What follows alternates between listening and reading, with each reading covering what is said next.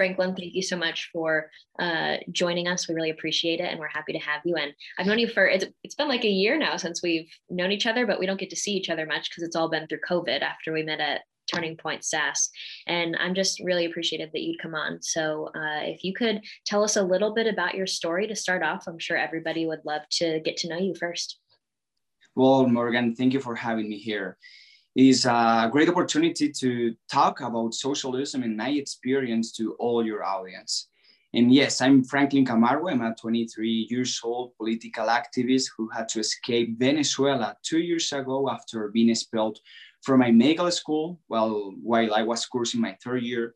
And I was also accused of being a terrorist for professors, authorities from my university, and also some other political activists who support the government. Okay, so you've only been here for 2 years. Has it been hard to adjust, or has it been kind of natural for you being in Utah now? So the hardest thing has been the language. When I came here, I wasn't able to talk in English. I was using Google Translate all the time. But besides that, and some, of course, cultural difference, I have been very happy to be here all the time.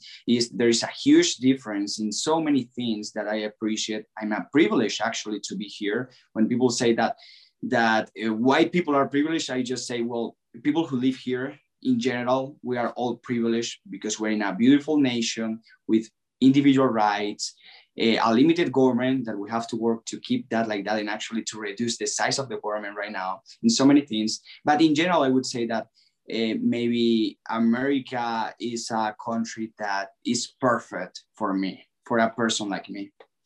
Oh, I love that. Thank you. And I forgot to warn you as well that my camera is like behind over there, but you're right here. And it's so much easier to just like kind of look at you on the screen. So if it looks like I'm not looking at you, I apologize for that, but no worries. I'm looking at my screen so that I can have a better conversation with you. Your story is like amazing. And so I don't really want to pick a place where to start. Do you have a preference on where we could get started on just how this all happened for you at such a young age to come over to America? Is there a place you want to begin? Yes. I mean, in first place, I started to introduce myself in all the political and economic ideas because I could tell how my country was getting worse and worse. My dad, he's an economist, so he was always telling me the reason why centralizing the economy was bad, nationalizing businesses and natural resources was a horrible and immoral idea, and so many things. I actually also had the opportunity to come to the US for vacations when I was a kid, and that was the biggest influence for me to try to fight and change my nation and change my country, because I could see in firsthand the difference between a free society where individuals are independent and another society that was the society where I grew up and I raised, where the government controls everything and there is not a place for an individual, you know? So I also wanted to be a physician since I was a kid, and there were different reasons, right? First, I like the idea of knowing the human being, how a system works, how sickness and disease act in our bodies. That was very interesting for me when I was a kid.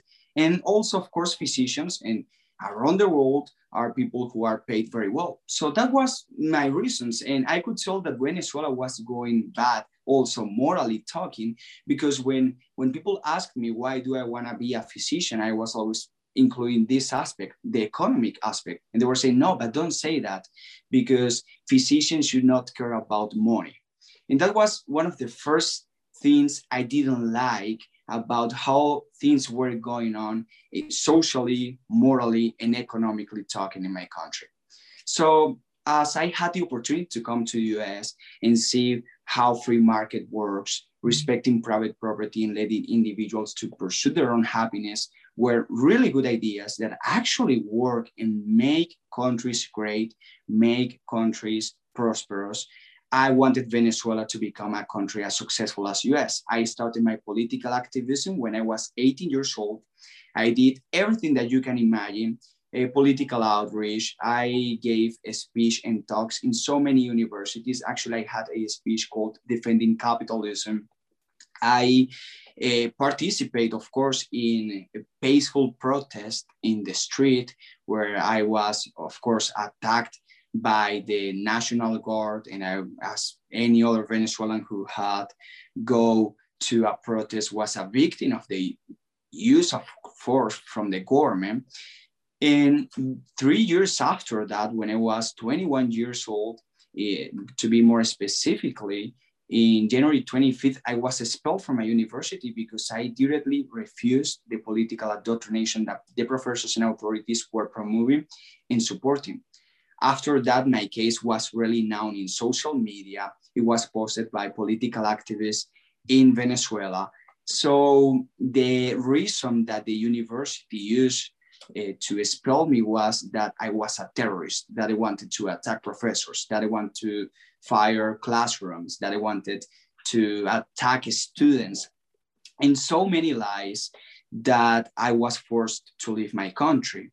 When the government is so big as is in Venezuela and control all the institutions, and the same government who actually controls the education, because the education in Venezuela is completely socialized right now, it's under the control of the regime. When that people is telling you that you're a terrorist and are accusing you of so many horrible things, the only option you have to save your life and to keep your freedom is to leave. And that's what I had to do. If you kind of make an idea, I was in my last day of my third year of medical school, and 4 weeks after, I was in Miami. So it was a very shocking action that I had to take, but actually I'm lucky that I did it, and now I can be here free and talking to you. No, I'm definitely thankful that you're here now and that you got out safely, considering what they did to you. Okay, there's a lot to unpack here. Can we start with, before you got to the university, can you explain, was there any indoctrination in the earlier grades and earlier school levels? Because in Cuba, I've talked to people who are maybe like teenagers in the 90s or early 2000s. And for that sense, you know, the regime has been in power for so long, they were able to really seep into the education system. So they really had a lot of indoctrination in the classroom. Did you guys have that, considering Chavez only came to power a couple decades ago? What was that like? So that's very common in Venezuela as well. I think any socialist regime needs to indoctrinate the next generations. That's the only way you can control them, right? Even when the country is destroyed, they are going to obey because they have been taught that they have to do that. So to make you an idea, Chavez applied something constitutionally, of course, because they changed the constitution, that was the Decree 1011, who allowed the government to regulate with supervisors what professors were teaching.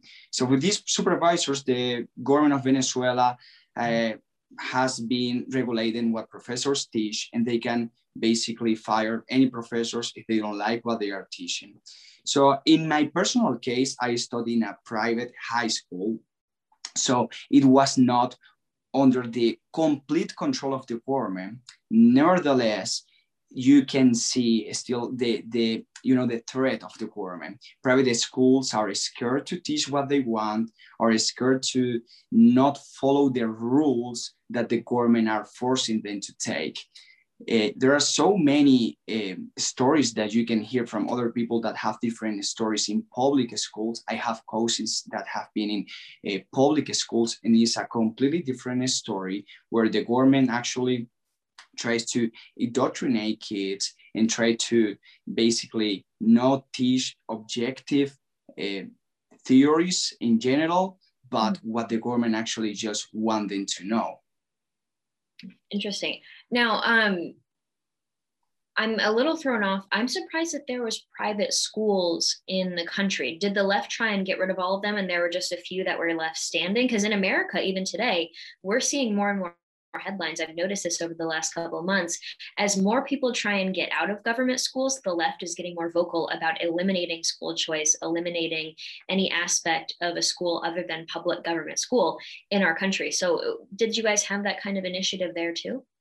Yes, of course, even when there are so private schools that are not that private, and I think they're not that private because they are under some control and regulations by the government. It has been always a threat. You know, the government is always trying to nationalize some private schools. They have nationalized some private schools, and it's the same with some private universities. But there are, I mean, the regime has been in power by 2 decades, right? And you sometimes, even when Venezuela was a social democracy, 10 years previous Chavez, it is not easy to change everything just even in 2 decades. So you could see even some private schools, even some private universities that, of course, are not offering a really good education because it is impossible because of all the conditions. But the government has been always trying to nationalize those schools, or trying to regulate them, nationalize them, etc. And just for giving you an example, if you want to study medicine in Venezuela, you cannot go to a private school. They have the monopoly of some careers. So even when you can see some private universities, there is not free education. I mean like freedom education at all. That's interesting too. So if you want to be a specific profession, you have to go to a government school and get government training. We don't have that in here. I'll have to look into that general concept. Based on your experience, I know you were younger in general and you were young when you left, but can you talk about the privatization of the economy? You touched on it with the education system and with certain professions. Can you explain, because there's a lot of people out there, especially that lean left or that have heard the lies of the left, and they'll tell me and they'll tell you that Venezuela is a private economy, they are capitalist. Can you explain what that means? Because I try and let them know that once the regime is in power, they basically put people at the heads of companies. So then they can technically say they're private, but in reality, they're just run by the buddies of the regime. So it's in name only. If you could talk a little bit about that from your actual experience. Yes, of course, Morgan. So this is a problem that we have here in America. Most of socialists, who are actually very young people, don't know what really socialism is. Mm-hmm. And I'm not talking just about the results. I'm talking about the theory that they say that is beautiful and amazing. I'm talking that they don't know what even the theory is. And I'm saying this because actually Reason Foundation did a poll and they determined that 60% of those millennials socialists, just 60% are capable to define socialism as government's ownership of the means of production. So we're talking that the vast majority of those who identify themselves as socialists don't even know what socialism is. So if you read the Communist Manifesto, Karl Marx said that actually socialism is just a transition for communism, right? And he determined that by 10 points. If we see what the Chavismo has made for the last 2 decades, we could see that they have achieved at least 7 of those 10 points in the Communist Manifesto. They have a central bank, they have nationalized private banks, they have a huge public education that is under the control of the regime, same with healthcare. They have a public nationalized transportation, and so many other points that actually Marx talked about. So when we're trying to reject and when we want to debate those socialists, there are 2 important things. We have to let them know how socialism doesn't work. And actually those examples like Venezuela, Cuba, Nicaragua, those examples that we have in the last centuries actually, and why they are socialist. Because yes, some of them are not going to reject the idea that 95% of Venezuelans are poor, but they are going to say that that's not socialism. We have to explain them why actually Venezuela is socialist. And if we see actually the free economic index, Venezuela is the second least free economy in the world. Just Hong Kong has a least free economy. So they are not right to have private property. If you have like a business is under the control of the regime, they are going to regulate your prices. They are going to regulate what you produce, how you produce it, when you produce it.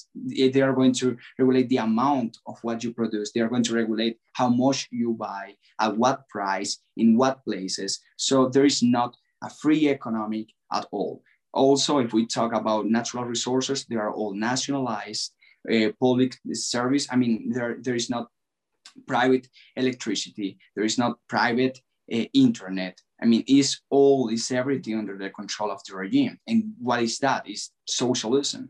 And secondly, it's very important to talk also about the morality, because I think that most of people pursue this socialist dogma because of the morality. You know, they think that's a moral idea. And even some of them who don't support socialism, but they have some kind of collectivist philosophy. They think that they don't have the right to pursue their own dreams, their own happiness, their own goals.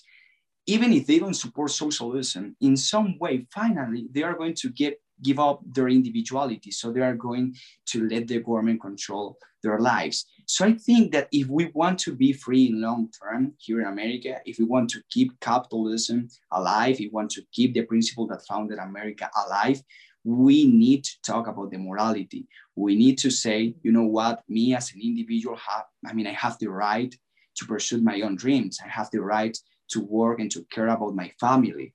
The government doesn't have the right to take what I produce. And that kind of things are very important right now.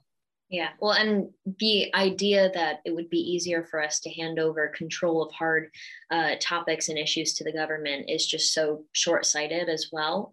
People our age especially cannot imagine the repercussions of giving a higher power control over things that you need to survive in life. And that's really a strong pull for them. And I think your guys' stories really help that. Speaking of young people, I don't know if you saw the number, you said the Reason poll. There's a number from the 2020 Victims of Communism poll, and it says that only 5 to 6% of young Americans trust the government. And I thought it was fantastic, because with that poll came that number, but also came the number of 9% or the number went from 40% to 49% from 2019 to 2020 of Gen Zers who want socialism. And overall, a majority of young people still want socialism. So the numbers are still in favor of socialism, but then only 5 to 6% trust the government. And these are really dark times right now, but I can't help but see those numbers and kind of like smile at the optimistic side of it, looking forward to it. I think that if we reach them with the right messaging, we really could win them over to our side, just to even embrace classical liberalism and capitalism. You know, if they're going to be soft Dems, fine. I'd rather do that, and we could debate it out. I'm fine with that. But speaking of young people again, you mentioned how you had to go to a certain college to become a doctor. What was it like being a young person for you and your friends when you're trying to figure out what to do with your life, with your career? Were there a lot of options, or was it very limited? There are not a lot of options, and there are not a lot of optimism and expectations. Of course, when you don't have a lot of opportunities, you just try to, be hopeful and have some kind of hope that makes you feel alive and happy. That's what individuals do. But just, imagine that a physician right now could earn, maybe if he's a recently graduated physician, seats or $10 monthly. And let me tell you a story. I had a professor who is a physician, and she is right now getting her pediatric degree. She was one of the only ones who supported me when I was expelled from my college. And she sent me a message a month ago because she had COVID and she needed to take some medical exams, and she didn't have $60 to pay a medical exam. Even when she is a professor in a university, she's a physician and she is getting a pediatric degree, and she doesn't have $60 for paying just a medical exam. So I sent her the money, and she was so grateful. And so you can imagine how is the situation when actually we let the government controls everything. In Venezuela, we have a public healthcare, we have free healthcare, but right now they don't have the resources for a medical exam right now. So what we have to explain to young people here is that if they don't trust the government, as you were saying, you don't want the government to control everything. You don't want to let the government tell you what to do and how to do it. Actually, it's the opposite. And I feel hope for that poll that you mentioned. We just have to explain them like, look, if you don't trust the government, you should not let the government control your life. And but what politicians do is that they want to make you believe that without them you cannot live. Without a public health care, you cannot have health care. Without public and free education, you cannot be educated. Without a government giving you food, you cannot eat. And actually, Ayn Rand gave an amazing example. She said, if shoes become an individual right, in a couple of years, someone like me will come and say shoes are not an individual right. And people are going to say, wow, and how are poor people going to walk without shoes? The government makes us believe that without their help, we cannot survive. But actually, it's the opposite. We survive because of us. Government is not a productive organization. The mere reason of the function of the government, and it is right in the Constitution, is to protect our individual rights. That's it. After that, just with the right to life and private property and pursuit of happiness, we are the masters of our life, and we need to produce the things that we need to survive. But we don't need the politicians and the government to tell you what to do and to survive, etc. Yeah, it's so interesting too, because I've talked to young people in America about, government provided healthcare. And somebody that I care about a lot in life, I'm very close with them. They're a Bernie bro, and I love him still. But he was explaining to me, listen, I'd rather pay a little more in taxes and make sure everybody has healthcare, same for me and my family, than have to go through what we're going through in America. And I know our healthcare system really is damaged and needs to be reformed. But to have government take over control is just so damaging for us moving forward. Can you explain how, in a place where you have free healthcare provided by the government, that professor, that physician that you mentioned, still has to pay $60 for the exam? And she said she doesn't have the money for it. Yes, socialism starts to crumble when there are not more resources. When people say that they want free stuff, they actually don't mean that they want free stuff, because they are not going to use slaves for the things that they need. Physicians are paid. The people who work and build hospitals are paid as well. I mean, everything needs to be created and produced. That's how life works, fortunately, actually. So what they mean is that they want someone else to pay that. The problem is that when you have a government so big that is taking resources for those who produce to give them to those who don't produce, the system collapses. Sooner or later, it's going to collapse, because there will be two ways. Or the people who produce are going to stop producing, or the people who produce are going to leave the country. And that's what happened in Venezuela. So when there are not more resources to use for all the welfare state that they built, the system collapses. And right now in Venezuela, I mean, it is hard to find a mask. It is hard to find an ibuprofen. It is hard to survive for very basic disease, because the government controls everything.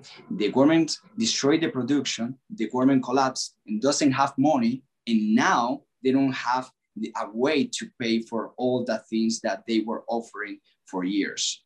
So I see. In Venezuela, in any kind of socialist nation, they did not increase our life standard, our life capacity, our resources, our wealth. What they increased was their power. And that's what really matters. They did not increase our capacities, our wealth. They increased their power. And when it's too late, you figure out that you cannot remove them. Yeah. Okay. So that makes more sense, especially for the listeners, because that's such a misconception in America today, is if we just let the government take care of it, we just pay a little bit more in taxes and everything will be smooth sailing. But there's so much more to the story there. Let's get back to your story about you went to college to become a physician. How was that? Let's just start there.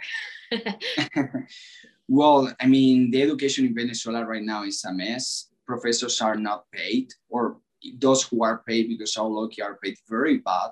The only reason why they teach is, first, because they love teaching, or second, because they want to get some experience and a good resume. That's are the only reasons.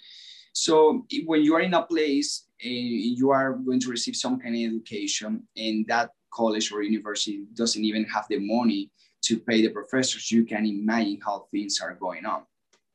But the thing is that when socialist governments are offering you public education and they are promoting these ideas, it's because they want to have the opportunity to teach the next generations, which means more power, more indoctrination, and destroy the individual and just build a number of individuals who are going to follow and obey without any kind of objective knowledge.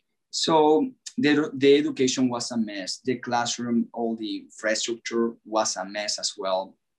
The education was destroyed in Venezuela. Decades ago, it was a really good education. We could see people from South America going to Venezuela to receive good education. But right now, professionals are not going to be really prepared to be, you know, a really great physician or a really great scientist, because the government controls everything. We have to understand that when the government is in you know, take the responsibility to educate, they are not going to have economically or education goals. They are going to have political goals. And when they have political goals, they just are interested about, you know, getting more votes and more support, but not about the things that are important in education. Mm-hmm. So you had your speech, right? The benefits of capitalism. Did you start giving that when you were still in college as a student? Yes, I never did it in my college because actually my university was one of the most radical lefty under the control of the regime. And actually it wasn't a good idea, of course, because I was going there daily. So if I gave a speech there, it was going to be more dangerous for me. However, yes, I started in 2019, like 7 months before being expelled, to travel to some states to offer this talk and speech to some other universities, which was an amazing experience. Was it an underground meeting, or how did you get away with this in such a dangerous environment? So I was in a political party, right, called Vente Venezuela, who is the only non-socialist political party in my country. And well, even when it's not a legally talking a political party, because the government doesn't allow it to be in elections for obvious reasons. Really? Yes. So, you know, so throughout this organization who really knows how to do everything and be like safely, I could go throughout all of this and give all the talks that are not very public, I must say. It's not that you are making like a campaign for 2 weeks saying that I'm going to be there at this time and give my speech, but is like underground with members of the political party who invite friends and people that they know, so you can have a group and talk about that in a, I won't say safely way, like a safe way, but not that dangerous as you would do it like in an extremely public way. So you weren't like making social media graphics, like say we're gonna be yeah, no, not like a flyer, exactly, not like a flyer with place and time and everything. That's how you did it. It makes sense that that's what you would be having to do. Yes. So you literally like got all the way through school, right? And then right at the end, you stood up to the professor. Can we hear that story? Because I love it. Yes, it was in my last year of my third year of medical school in Venezuela. Medical school is about 6 and 7 years. Actually, the year number 7th, that is the last one, you need to work basically for free by the government. Is the way to be grateful and say thank you for the government which paid you for all the education, right? So in this last day of my third year, it was a very controversial day. It was 3 days after Guaido was elected like the constitutional president, even when, of course, all the army doesn't obey him and doesn't recognize him as the president. So it was a very controversial day. They used this last day as a special day just to talk about politics. So a professor called Jose Angel Mesa and the director of the medical school called Lucilia Ortiz, they both were talking about how grateful we should be because of free education. We should be grateful to Chavez. We should say thank you to Chavez because if we are going to be a physicians are all because of them. And, you know, that kind of things. They were always saying like, in other countries, you could not be a physician, so you have to be grateful. You have to be glad for all these things that we are offering you. So in a very respectful way, I like to debate, I like to talk. I just stand up and started to say, like, I completely disagree. Actually, the main reason that we need free education tells you that the society and the country is going very bad. I mean, if I cannot pay for my private education, actually, even if I could, I wasn't able to go because there is not private education about medicine in Venezuela. So the main reason that we needed that, it talks very bad about the government. And I was just telling him, see, I mean, you are not paid for being a professor. It's just, see, all these classrooms are a mess. So he got really mad. I was very respectful, or that's what I think, I guess. But he got really mad. He basically took me and sent me to the director's office, and they were talking to me. I mean, they were yelling at me, actually, very mad. And I always remember one of the phrases that the director told me. He said, this is a Chavista and revolutionary university. If you don't like it, go to Harvard. He said that, and they expelled me. They just did that. They said, you are expelled, don't come back again. Actually, I came back a couple hours after, and I just went to the director's office, and I told him, like, okay, I'm expelled, but just give me like like something that I can read and I can see the reason why you are expelling me. And he said, I'm not going to give you everything. And if you don't leave right now, I'm going to call the security, the security, the kind of security that the university has, that of course he means people who maybe were going to take me to jail or something like that. So after that, I went home. I was really scared, but things actually became worse after that. Days after, when my case was really known, it actually was stuck in the Inter-American Commission of Human Rights. So it was a very known case for a while. And then is where actually started to my life being in danger, because they started to argue that the reason why I was expelled is because I wanted to fire my classrooms. I wanted to attack students. I wanted to attack professors, authorities. I was disrespectful, and all these things that put my life in dangers. Yeah. Now this is all because you just spoke out against what they were saying about the Chavez regime? Yes, I had problems in the past with the same authorities in my first year of medical school because of all my political activism, but I was very careful when I was there in that place, because I knew that there my life was more in danger. However, I just did that, and I was expelled from my college. And what happened after that was, even worse. I think when you first told me the story, did you say something about how they would be like, oh, the people that dare to leave and go to America just end up cleaning toilets and yes. Yeah, I think so. In all the in all the discussion, in the debate, where he was saying, like, yes, in other countries you could not go to college, and actually he was also saying, because around 5 million of Venezuelans, our population is about 3 million, and about 5 millions has escaped Venezuela. They had gone to some countries in South America, Europe, or United States of America here. And he was saying, like, yes, those Venezuelans are just going to USA to, clean houses or bathrooms, and they don't take the opportunity to be physicians here. They are just so hypocrites, or they hate Venezuela and that kind of stuff. And actually, that's a very sensitive topic for me, because at that moment I had, of course, some family that was in South America or was in Europe, or even a very sensitive case for me, because even when my dad is an economist, he was not doing well anymore. And I could know that my dad could go and could do so much better cleaning bathrooms here in America than as an economist and a businessman in Venezuela. So it was a very sensitive argument for me that I got really mad, but I was always respectful. But you can see just how hypocrite socialists are, because they are telling you that, they are for the people, for the hard worker. But when it's about someone that they disagree or they don't like, they're always going to discriminate you. That's so they are shaming the working class. It's fascinating. Yeah, yeah. And the biggest lesson that I got out of it is like, that says a lot that somebody's willing to leave your socialist country to go clean toilets in a country like America just for the ability to be free, the ability to grow and have more opportunity and make more money and provide for their families. Because I'm really into just the trends of countries in the West where one generation makes a sacrifice to work, maybe a working class job, and then the next generation is lower middle class, the next one is upper middle class.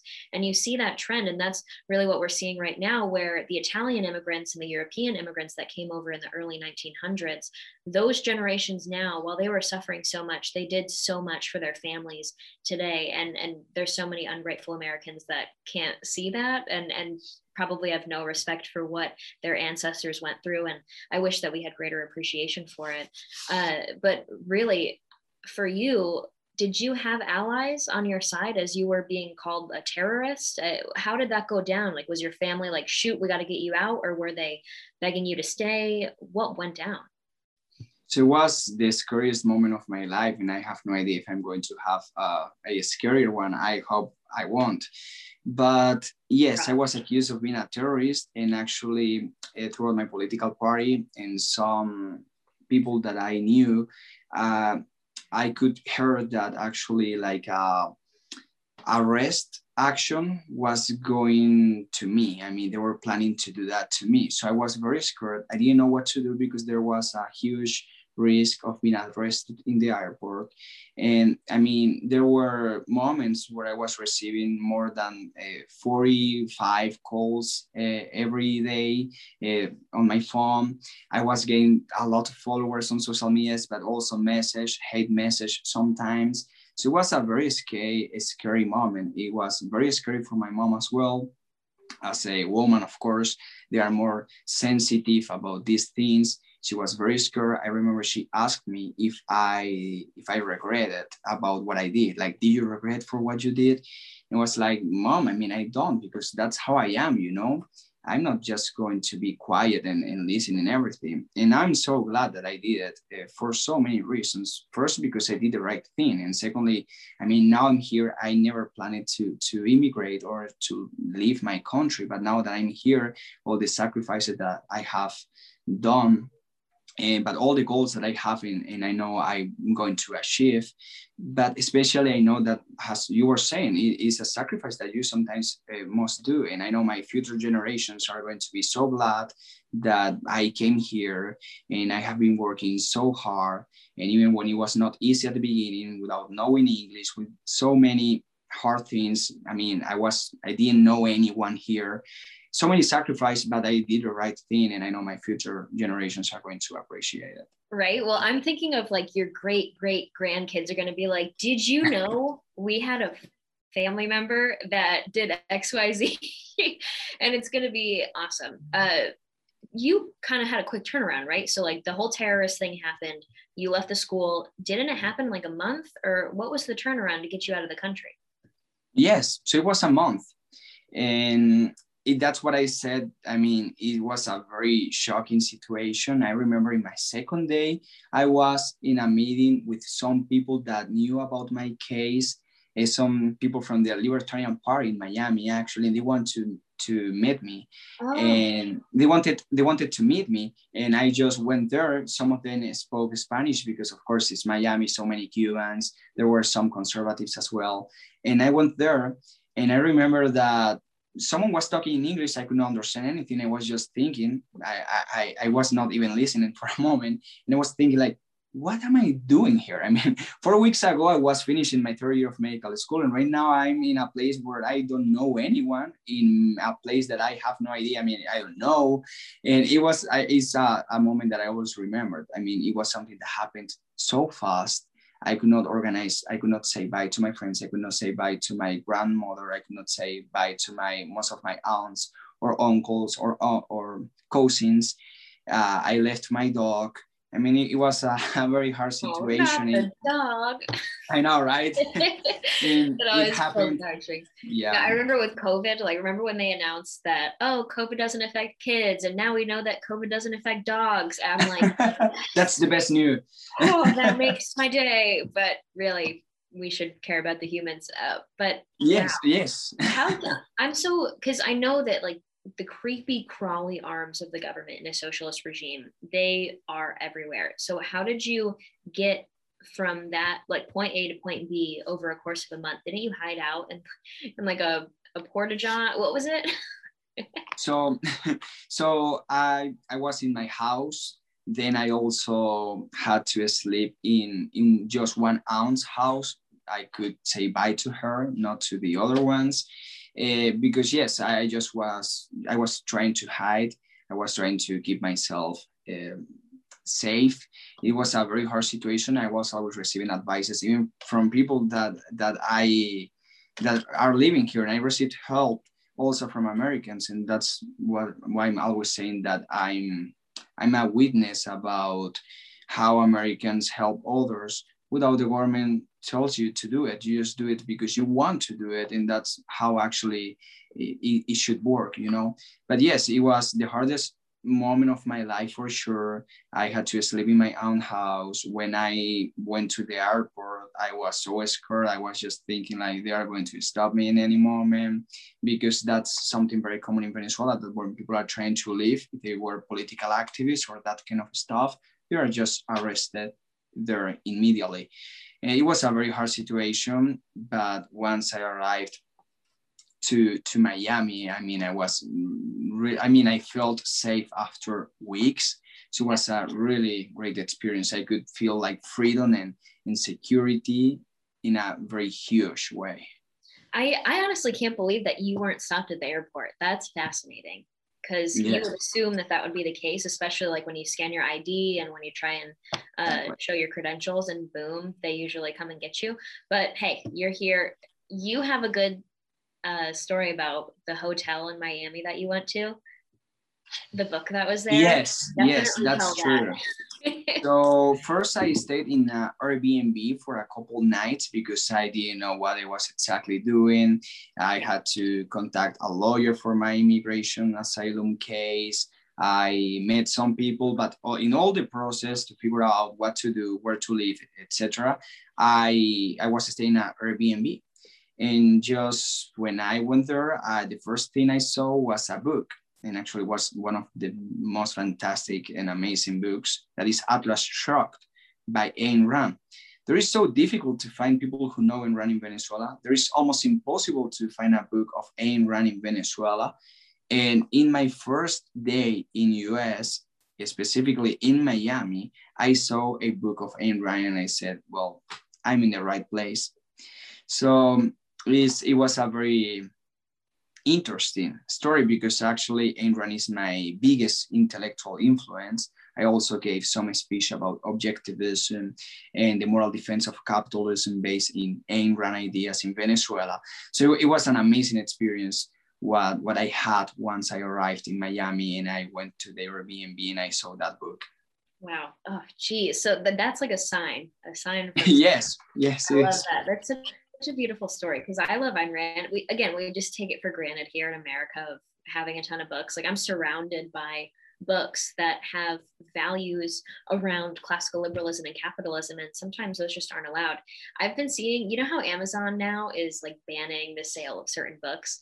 I heard somebody say that we all need to start getting our own copies of the classics and just archives on our own, so that we don't have to rely on hoping to buy them once it gets really bad. But speaking of just how everything's going in the country, now you're in America. Let's talk about what you do first, and then I kind of want to touch on what's going on with all the issues today in this country. So what are you doing these days? So what I'm doing is I'm working with an organization called Bienvenido, that is a conservative organization focused on the Hispanic community. We want to work in the Hispanic community since 2 of each 3 Hispanics are voting Democrats, but we think that actually most of Hispanics are conservative and they they have some conservative values, so we have to focus on that. Some Hispanics just vote for Democrats because they think that what they should do just based in their race or their skin color or where they are from, right? So I'm very focused on that. I'm still improving my English. I want to apply to college at the end of this year and start next year, hopefully. And I'm always, having interviews and debates, especially in Hispanic television here in America. During the election and the campaign, I had more than 30 presence on TV, including Univision and Telemundo, that are the most known channels Hispanic here in America, having debates with Democrats and discussing interesting and very important topics for the Hispanic community. And that's what I like to do. I think my voice has some value for some people. And I'm always open to debate and to tell my story and explain why socialism doesn't work, why socialism is an immoral idea, and why we should focus to keep the values that founded America alive. Yeah, well, you really hit the nail on the head there in terms of you using your voice for this. Because I don't know if you knew this, but when I first started this, I was inspired by a study from Michigan State University. And it said that it's not a peer, or it's not a parent or a professor that's best at communicating opposing viewpoints and difficult to understand issues. It's actually best heard from a peer if you're trying to reach a young mind. And so that's not just opposing viewpoints, it's more so issues that people need to fully understand and comprehend in terms of why it's important in general, why it's important for their life, and why it's important for the people around them and the future in general. And so if you can think of one example where this is a good tactic to use, I would say it's the fight against socialism. It's better understanding what we're up against, and you using that concept, peer-to-peer communication, or I think this study called it peer rationale. That's really effective. And to know that we are the most effective communicators in this is also super inspiring. So I hope you don't stop. Have you done anything with El American? Am I pronouncing? I am really bad with pronunciation. Oh, El American? Yeah. Yes, actually, I have. When you say it. Yes, I have had some participation on their YouTube channel and some other things. There are a very good organization who are trying to promote these freedom ideas and capitalism in social media. They are very effective on that. They have really good articles and a really good YouTube channel where they have really good discussions. Yeah, and I know people are worried there's obviously the border crisis that's going on, and people are quick to assume that everybody coming over is going to be more liberal. But in general, traditionally, people down south are more traditionally conservative. And I don't mean like, oh, red pilled or anything, but they're more family oriented, they're more religious, they're more traditional, and they're more community focused instead of seeing big government as the solution. And my bigger concern is like finding out that Kamala Harris is giving everybody books. Did you see this? Yeah. I just saw the headline yesterday that she's giving children's books. Every child that's in border custody right now gets a child's book written by Kamala Harris about heroes. And my concern is that they are building this growing narrative that conservatives and people on the right aren't welcoming of immigrants, and that the left is truly, the saviors of all the people that are coming. So we need to find a way to combat that. But given everything going on in the country right now, I mean, we have Black Lives Matter. They're calling themselves trained Marxists, the founders of that organization. They have $90 million, Franklin, that they were given in 2020, these donations. So I was listening to an interview with the Black Lives Matter founder, and it talked about how they want to go from being known as a group that just rallies and riots in the streets whenever somebody is killed by police, to then being instead known for the serious work, the legal work, the lobbying efforts that they're doing. So they want to take that $90 million, but they don't want to waste it. They want to build infrastructure and then be worthy of that money and spend it in important ways. And that's what I think we need to be aware of as people who don't believe in Marxism, who believe in the complete opposite of it. What's your analysis of what's happening right now? It's undeniable, the growth of the radical left. And I'm talking leftists, not liberals. I think there's a huge difference between a classic Democrat, a classic liberal, and a radical authoritarian leftist that actually wants the government to control the economy. Can you give your synopsis on what America's dealing with right now? Yes, well, yes, I think America right now is a victim of very smart organizations that have been working for decades. Because even when Black Lives Matter is kind of like a new movement, they are using ideas, and some people working there have been doing this for even more years. In Black Lives Matter, I said there are very smart people, because just see the name of the organization, Black Lives Matter, who are going to reject that idea. I mean, of course, Black Lives Matter. Yeah, white people, white lives matter as well. Everyone lives matter.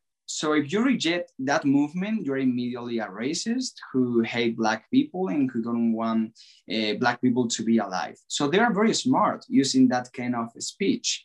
And that's why during all the protests last year, I saw even some conservatives or people who are not, leftists supporting the Black Lives movement, the Black Lives Matter movement, saying, yes, donate money to them. We need to fight against racism. We need to support this movement. And I was just like, wait, do you know that the founder is a Marxist confess?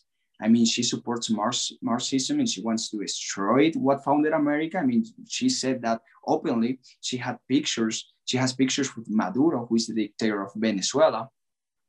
But they are so smart that they use this name, and those who are not very into politics, into know about all these topics, they just, okay, yes, Black Lives Matter, of course, they matter, and they just support them. And Antifa is kind of the same. They are saying that they are not an organization. It's just an ideology. So do you oppose fascism? Oh, yes, I do. Okay, so you support the movement. No, I don't support the movement. I don't support looting a business. I don't support Bernie Sanders. I don't support radical socialism. So they are very smart. And right now, America is a victim of that. And most of the people who support them are also young people. And they are also being supported by a lot of big companies, who made me sad, because the reason why big companies exist is because of free markets.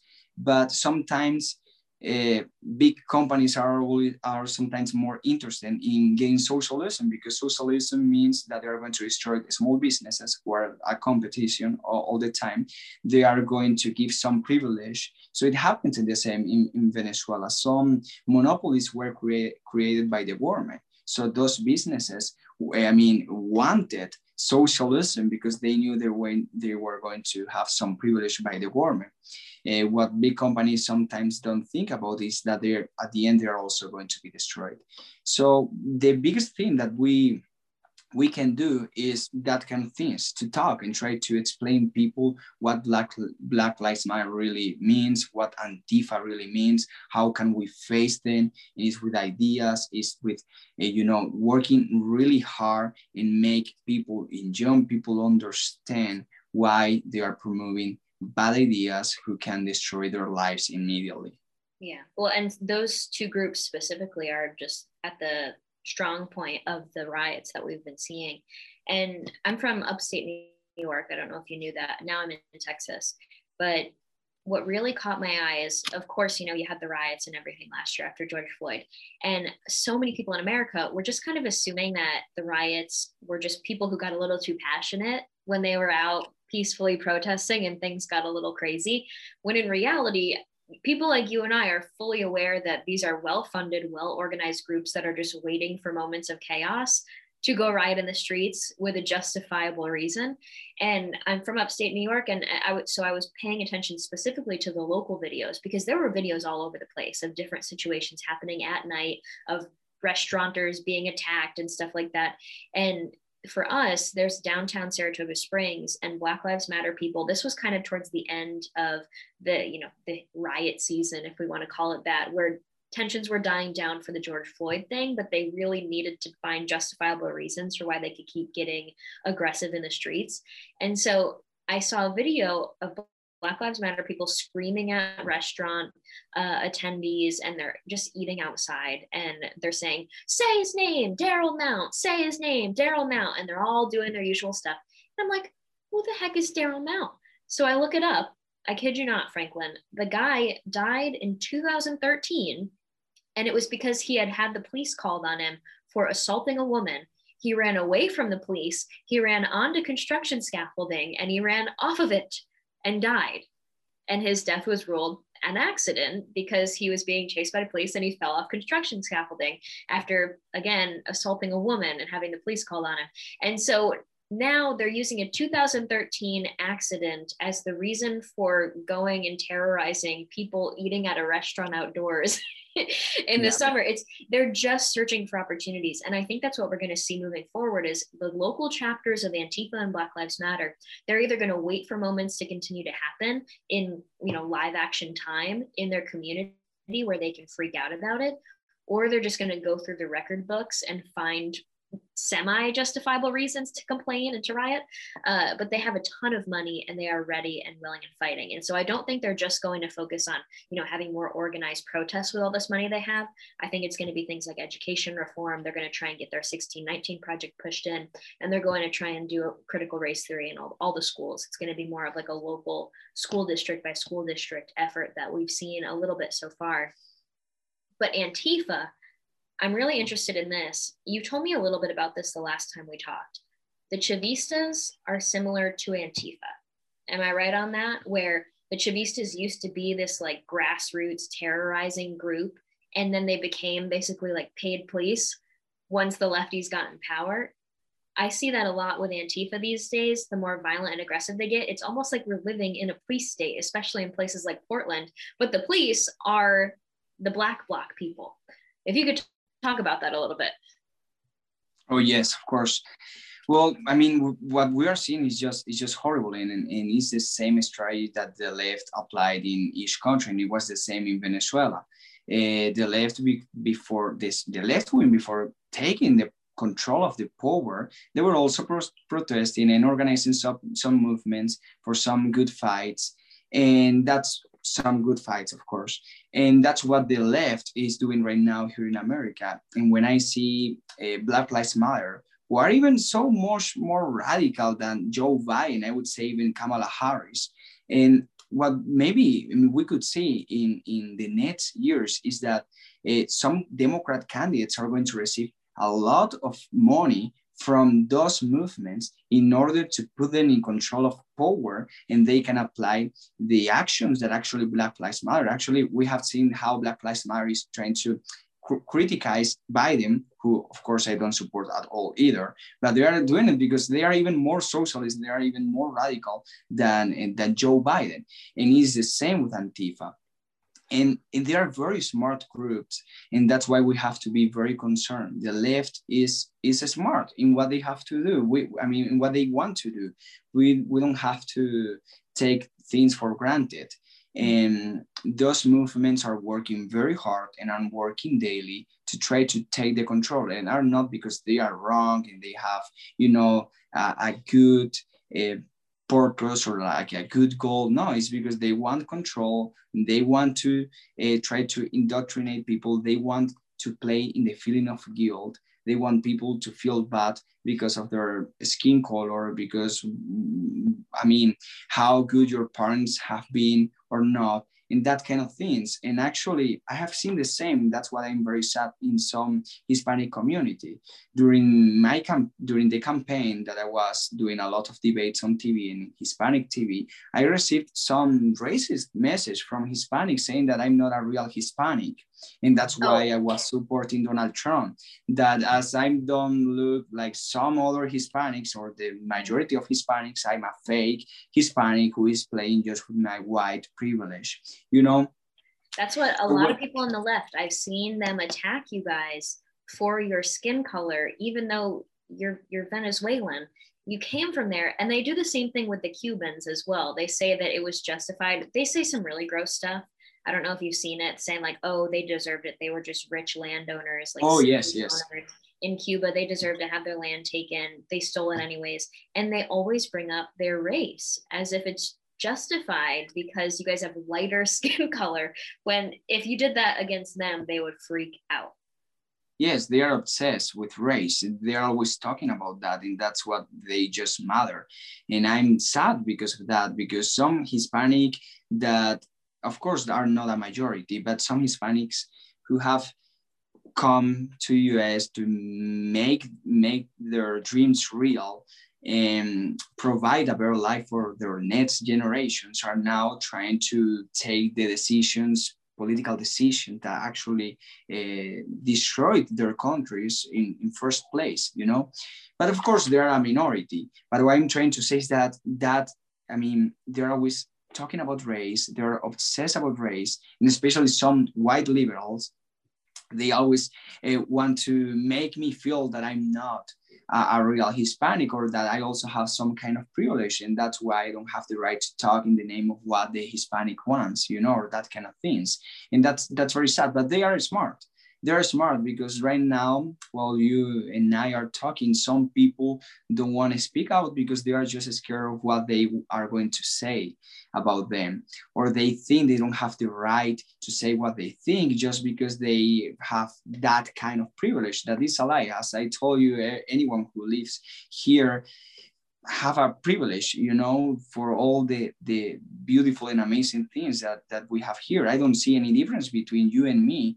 I mean, if I work hard and you work hard, we both can make our dreams real, and that's what really matters. But they're always obsessed with race, they're obsessed with genders, they're obsessed with so many things because that's the way they can build an authoritarian government. Yeah, I completely agree. Now, given all of this stuff that we kind of just discussed, it looks like America is following the steps of every other socialist or leftist country in the end. Do you have one kind of closing message or suggestion or lesson for people? Because when I talk to people, when I do speeches, when I meet people out there traveling, they all just want to know what the heck they can do at this point. They're so concerned. Do you have a lesson or a suggestion for them? Yes, I mean, two things. First, always speak about facts and try to educate yourself. So that's the best way you can teach others, or you can debate others. And so many people can learn from us every day. I know that in the place I have been working, or the people I have met, I have taught a lot of people about how socialism really sucks, and that they don't really want socialism. And most of the times they don't know what socialism is. So let's learn, let's read, let's know some facts so we can teach them.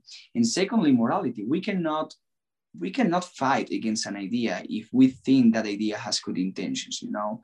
I don't like when some conservatives say, well, you know, socialists, they have good intentions, it just doesn't work.